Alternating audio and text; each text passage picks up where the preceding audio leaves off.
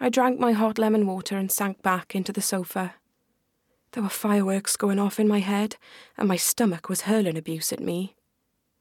I can't possibly look for a job today, I think. I should ring a doctor. I might have a severe underlying health condition that requires urgent medical attention. Maybe it's hereditary. Some class of rare genetic disorder? Or maybe, and much more plausibly, I drank too much last night to escape the fact that I have absolutely no idea what I want to do with my life. I looked over to the kitchen and saw the boxes of Dominoes. A cold, stark reminder that I'd drunk bought £45 worth of pizza last night. When I woke up this morning, I had stacked the boxes in a neat pile, hoping the art of organisation would make me feel better. Spoiler alert, it didn't. Over my breakfast of pizza, I looked at the receipt. It seems I was swayed by the 3-for-2 offer, which included extra garlic bread and barbecue big dip, which was now turned on its side, oozing brown goo onto the kitchen table. "That's it," I said, leaping up from the sofa. "I can't do this anymore." "You've said this before," Dilys said. Dilys was a new acquaintance of mine, the sort of acquaintance that makes you loathe yourself. "This time is different, Dilys." "How?" "I want a better life, a better job, a better Ivy." I looked over at the pizza boxes. "Or at least I want to live like an adult." "You don't even have a job, so—" I raised my hand in defiance. "I'm not listening to you today, Dilys." When you're in sixth form and your guidance counsellor asks you where you see yourself at 32, you wouldn't say unemployed, recently dumped by a fiancé, living in your brother-in-law's sexist uncle's one-bed flat. I try to forget that Mark's uncle is a misogynist, because the rent is cheap and he's never in the country to check up on me. But Dilys likes to remind me that at my age, most women wouldn't be living alone. They'd be with their partner, have a stable income, and use fabric softener. Dilys likes to tell me a lot of things, most of which I try to ignore. She is blunt and unsympathetic. She's also not a real person. Last week, as I waited to see the hygienist, the true hallmark of being an adult, I read an article in a glossy women's magazine about the importance of naming the voice in your head. The voice that creeps up on you in the middle of the night and tells you that your worst nightmare is about to become reality. According to the article, if we recognise that the voice exists, we can acknowledge that it isn't us and learn to rise above it.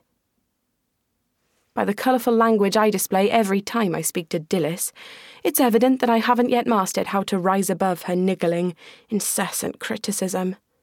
But then again, I am my mother's daughter, which means I can be childish, oversensitive, and like to bear a grudge.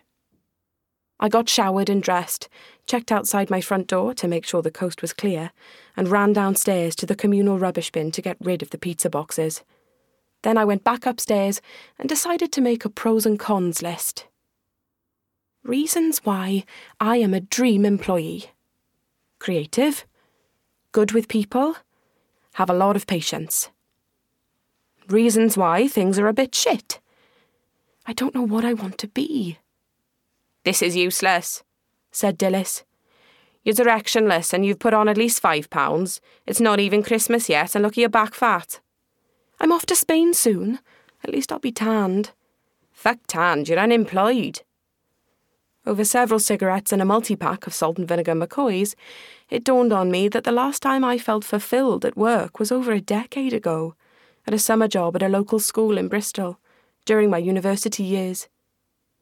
The children loved me. We were all fond of penny sweets and toilet humour. And I think I even loved myself. I saw a slice of salami from the pizza embedded into the carpet, and I knew the time was now. Was I swayed by the long summer holidays? Yes, I like a European jaunt just as much as the next person. But more than that, I wanted to be valued. I wanted to make a difference.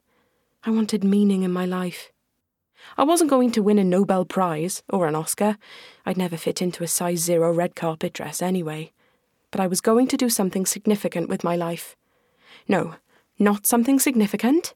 Something out of this world, explosive, knock your socks off phenomenal.